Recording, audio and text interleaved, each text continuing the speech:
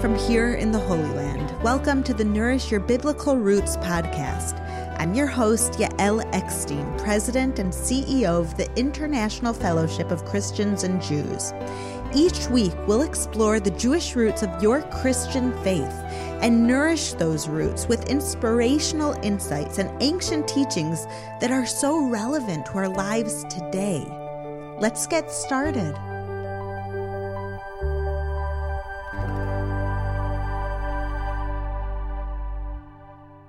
Shalom and welcome to the final episode in the Sabbath podcast series. I've really enjoyed sharing the important role that the Jewish Sabbath plays for me on a personal level, as well as to the Jewish people as a whole.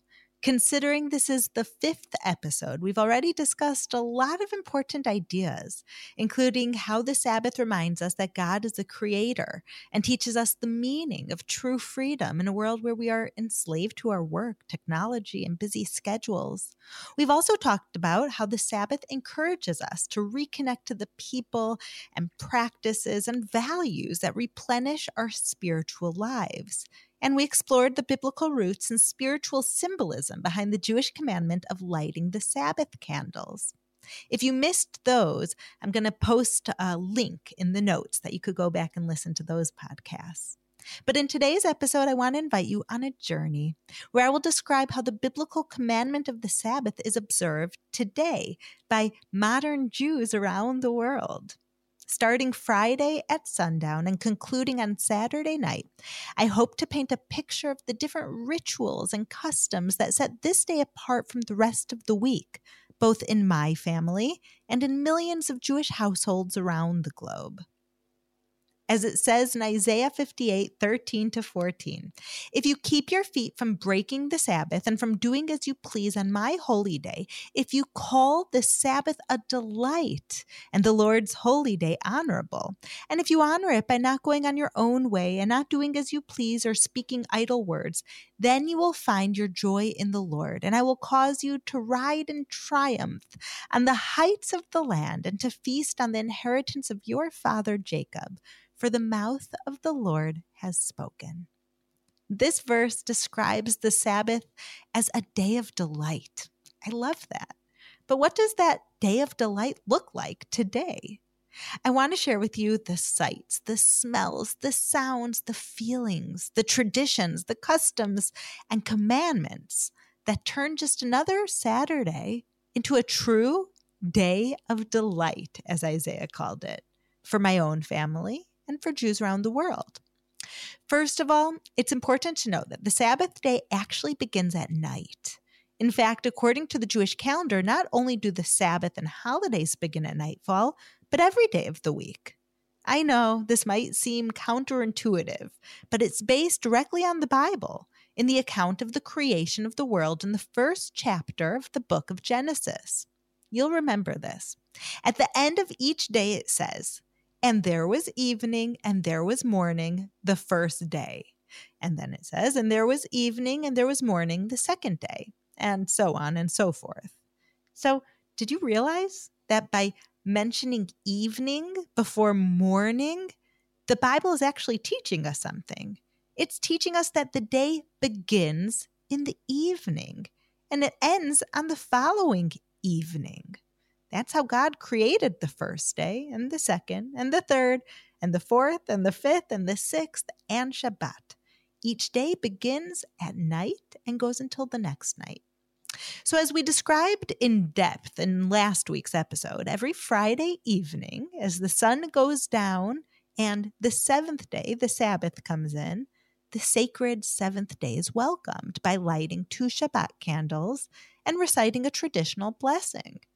In most cases, this ritual is performed by women who then take this opportunity to pray for the health and welfare of their family and the world. As we discussed, the act of bringing physical light into the world at the time when the sky is darkening has tremendous symbolic value. As the world transforms into a new spiritual state and we do our part in bringing in more divine light into our homes and hearts, this light penetrates the entire world.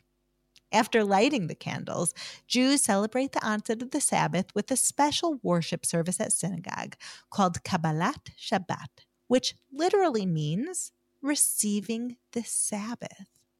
Full of beautiful poems and psalms, this prayer service is widely considered the most soulful and magical of all Jewish liturgy. It's often accompanied by a lot of singing and dancing, so the service begins with an invitation taken directly from Psalms 95. Come, let us sing for joy to the Lord. Let us shout aloud to the rock of our salvation. Let us come before him with thanksgiving and extol him with music and song. The height of the worship is a song called Lecha Dodi. During the chorus, we sing, "Let us go, my beloved, to greet the bride. Let us welcome."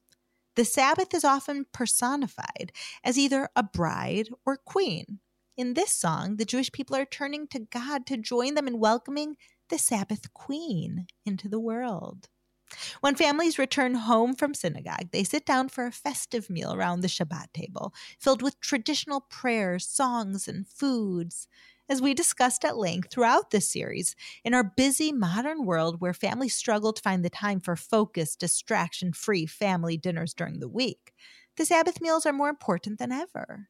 In fact, the Jewish sages placed tremendous value on family time. In the Talmud, it said that as long as the temple stood, the altar atoned for Israel. Now, it's a person's table which atones. By comparing the table on which we eat our family meals to the altar on which the holy priest would sacrifice offerings to God in the temple of Jerusalem, the rabbis are teaching us a very deep lesson. That what happens at a family meal goes far beyond taking care of our physical needs. Perhaps this can help us understand why on the Sabbath, the holiest day of the week, we are actually commanded to eat 3 festive meals: Friday night dinner, Saturday afternoon lunch, and a light dinner on Saturday at sunset known as Seudat Shlishit, the third meal. On such a holy day, shouldn't we be spending all of our time in prayer and study? That's a question so many people ask. Why are we focused so much on our physical needs, on eating meals at the table 3 times in one day? Well, any traditional Jewish family will tell you that these meals are about so much more than the food. They're an opportunity to be totally present with one another without distraction, to share ideas about the weekly Torah portion, to catch up after a busy week, and of course, to enjoy delicious food by elevating it to a spiritual level with blessings and intentions. We set the table with a white tablecloth, the finest silverware, and a vase of fresh flowers. We clean the house top to bottom, and we get dressed in festive clothing. These little details set the Sabbath meals apart from regular weekday meals. In our family, we often have guests, either friends we haven't had for a long time, or people that we just love and don't get to see during the week.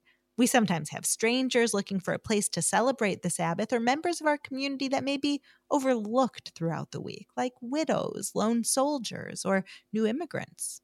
By opening our home to others in this really special and sacred time, we're reminding ourselves how important it is to welcome guests while also communicating to others that they are valued and remembered. Whereas during the week, our meals are rushed or interrupted by a constant stream of dings and pings, on Shabbat, we have time to share stories from our week, to sing and to discuss inspiring ideas from the scriptures. Growing up, I used to joke that our Shabbat meals were like holy therapy sessions. But you know what? It was a joke, but that's truly what it felt like. We were just unbound by the constraints of the weekdays. We had limitless time to focus on God and each other without needing to run anywhere or do anything. The Jewish sages taught that the Sabbath is a taste of the world to come. And I truly believe that this is the case. Whereas most meals are centered around the food, the Sabbath meal begins with prayers, songs, and blessings, setting a spiritual tone and sanctifying it as different from all other days. On Friday night, the meal begins with a traditional song called Shalom Aleichem, which literally means, "May peace be upon you." According to Talmudic teachings, 2 angels accompany us home from synagogue on Friday night to see whether or not the house has been adequately prepared for the Sabbath. This hymn is a greeting and blessing to those angels. Afterwards, families traditionally sing A Woman of Valor, a song based on the words from Proverbs 31 that celebrates the virtues of a woman of the house and acknowledges all the hard work that goes into maintaining a home. It's also a love song between us, God's children, and God. Finally, my husband and I bless each of our children individually, from oldest to youngest, and it's a beautiful time that we are connecting to each one of our kids, putting God's focus, God's glory through us, the parents, onto our children. It's a Jewish tradition to recite the priestly blessing over one's children while laying our hands on each one of their heads. And so this is exactly what we do. And it's one of the most treasured moments of the week. It's a time that we can make sure as parents to make sure that every child feels noticed, cared for, and loved. And we do that by praying over them, which is very symbolic. Finally, before we eat all of the delicious food that we already prepared, we recite the Kiddush blessing over a cup of wine, which sanctifies this day, this Shabbat day, as sacred. We remember God as the creator of the world, as well as the one who took the Jewish people out of Egypt and established the Sabbath as an eternal symbol of the covenant between himself and the Jewish people. Afterwards, we do the ritual washing of the hands, and only then do we get to the food. We make a blessing over the special Sabbath bread, which you might know as challah, using 2 loaves to signify the double portion of the miraculous manna that the Israelites received from the heavens before the Sabbath as they wandered in the desert for 40 years. I try to bake my own challah every single week, just as my mother always did, and she taught me how to do it. The smell of homemade challah filling the house before the Shabbat creates a really exciting time for the holy day ahead. We smell it all day. We watch it rise. We work so hard kneading it and braiding it. And then the first bite of freshly baked and freshly blessed challah bread is something that we really look forward to all week. The meal itself is far more lavish than any regular weekday dinner, with several courses, often including soup and fish, sometimes meat, salads, dessert, and more. Shabbat meals are kind of a big deal. When preparing for the Sabbath, I put so much extra love and energy and prayer, intention into the food, and everyone in my family agrees that you can always taste the difference. But as I said, the Sabbath meals are not simply about the food. These Friday night dinners are our time to catch up about our week, to share ideas about the weekly Torah portion, and to hear what our children have learned in school. In between courses, we sing traditional Sabbath songs, some of which are hundreds of years old. It's a time to listen to one another and to look at each other in the eyes. No one is rushing through the meal to get to any other activity or to watch TV. We are able to fully bask in each other's presence, as well as the palpable presence of God at our Sabbath table. We finish the meal with grace after meals, expressing gratitude to God for the abundance that He has bestowed upon us. Why do we say the grace after meals? Well, you might remember from the Bible that it says, Ve'achalta, ve'savata, uverachta. In the Bible, it says, I ate, I was satiated, and I blessed for the food. Sometimes it's easier to bless before the food when we're very hungry. But after, when we're full, we could easily forget about God. So we specifically, according to the Bible, say grace after meals. That even when we're full and satiated, we make sure God knows we are thanking Him then too. Then is Saturday, the Shabbat day. It's spent in prayer, study, rest, and connection with others. In the morning, we go to prayer services at the synagogue, including reading the weekly Torah portion from the Bible. Many synagogues also have special children's worship programs to create a welcoming space for families and to teach children the importance of being part of a faith community from a young age. Following the services, many synagogues host a light communal meal, also called a kiddush, where friends have time to connect, mingle, and build community centered around prayer and words of Torah. You know, I always think about this, how the Bible says, raise a child in his ways, and when he is old, he will not part for it. The way that we raise them in God's ways is through repetition, through every single week doing the same things of prayer, connecting, community, family. That's how we do it, that they won't part from it.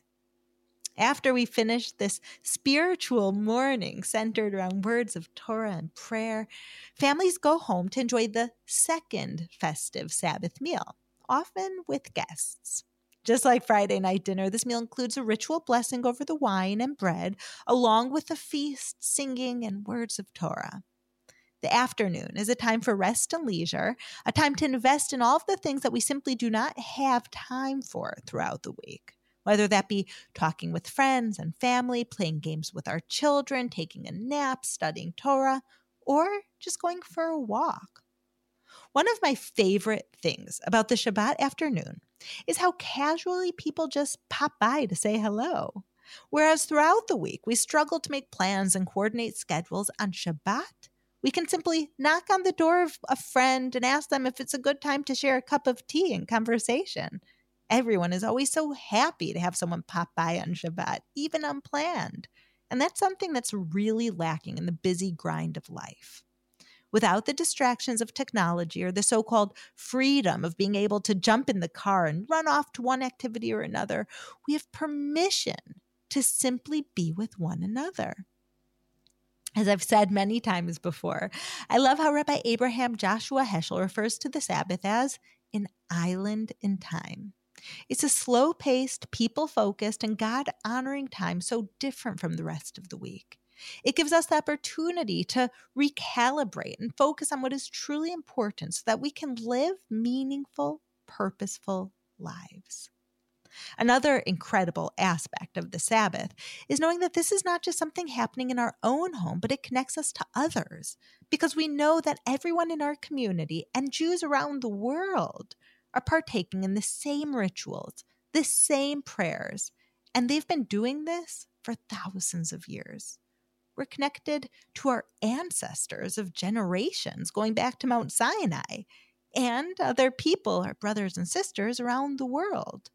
In fact, there are many towns in Israel today where the gates are closed to cars. There's no public transportation. All the stores are closed because they want it to really feel like Shabbat, like the Sabbath. It is otherworldly to experience a community-wide pause to the hustle and bustle. There's such a special atmosphere as families walk through the streets in their beautiful Shabbat clothes, children play freely, and the honking of cars is replaced by the sweet sounds of Sabbath songs and prayers drifting from open windows of homes and synagogues.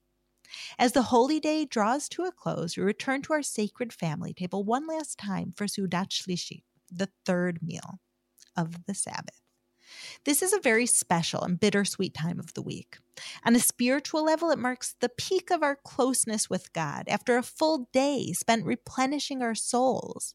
But as the sun begins to set, we are also preparing for the Sabbath to leave us, and we know that we'll have to return to the regular pace of our busy lives. Especially after the large meals of the day, this meal is often focused on soulful songs and praise of God and the holiness of the Sabbath in an effort to stretch out the beauty of the day for as long as possible. Once the sky has darkened and the stars have come out, the Sabbath is officially over. But we can't simply jump from the spiritual high of the Sabbath back into the week. First, we perform the Havdalah ceremony, a ritual that marks the transition of the holiness of the Sabbath back into the mundane of the week, with blessings over a candle, aromatic spices, and wine. Afterwards, many families partake in yet another meal called the Melava Malka, which literally means escorting the queen. With food and song, we send the Sabbath off with joy and gratitude while bringing the holy energy of the Sabbath into the new week. As I hope I've managed to describe to you throughout this final episode of the series, the Sabbath is truly a day unlike any other. Especially in our fast-paced modern world where we are pulled in so many directions due to busy schedules and the distraction of technology, the ancient rituals of the biblical Sabbath are more important than ever. Today's families need to come together to talk, to laugh, and simply be present with one another. Today's children need to be blessed by their parents. Today's communities need to open up their homes to one another and participate in shared worship. And every individual today needs the opportunity to unplug, refresh, and focus on what truly matters in life, which is the people, the prayer, and the relationship with God. So regardless of whether you celebrate the Sabbath on Saturday or Sunday or not at all, I really encourage you to think of the lessons from the Sabbath that are relevant to everyone. And you could think about what practices you can introduce into your day or week to give yourself the gifts of the Sabbath. Maybe you and your family can designate one meal a week that is strictly family time. As a family, prepare for that dinner by using your finest china. Have family members dress in their best clothes and make sure all electronics are turned off. Spend that time with each other and really listen to one another. Be sure that each family member has a time to say, to speak, to be heard. Or you can set aside one meal each week to invite a special guest or guests for a meal. Maybe it's a family who just moved into the neighborhood. Or you can invite a family from church who you don't know very well, or some very close friends who you don't have enough time with.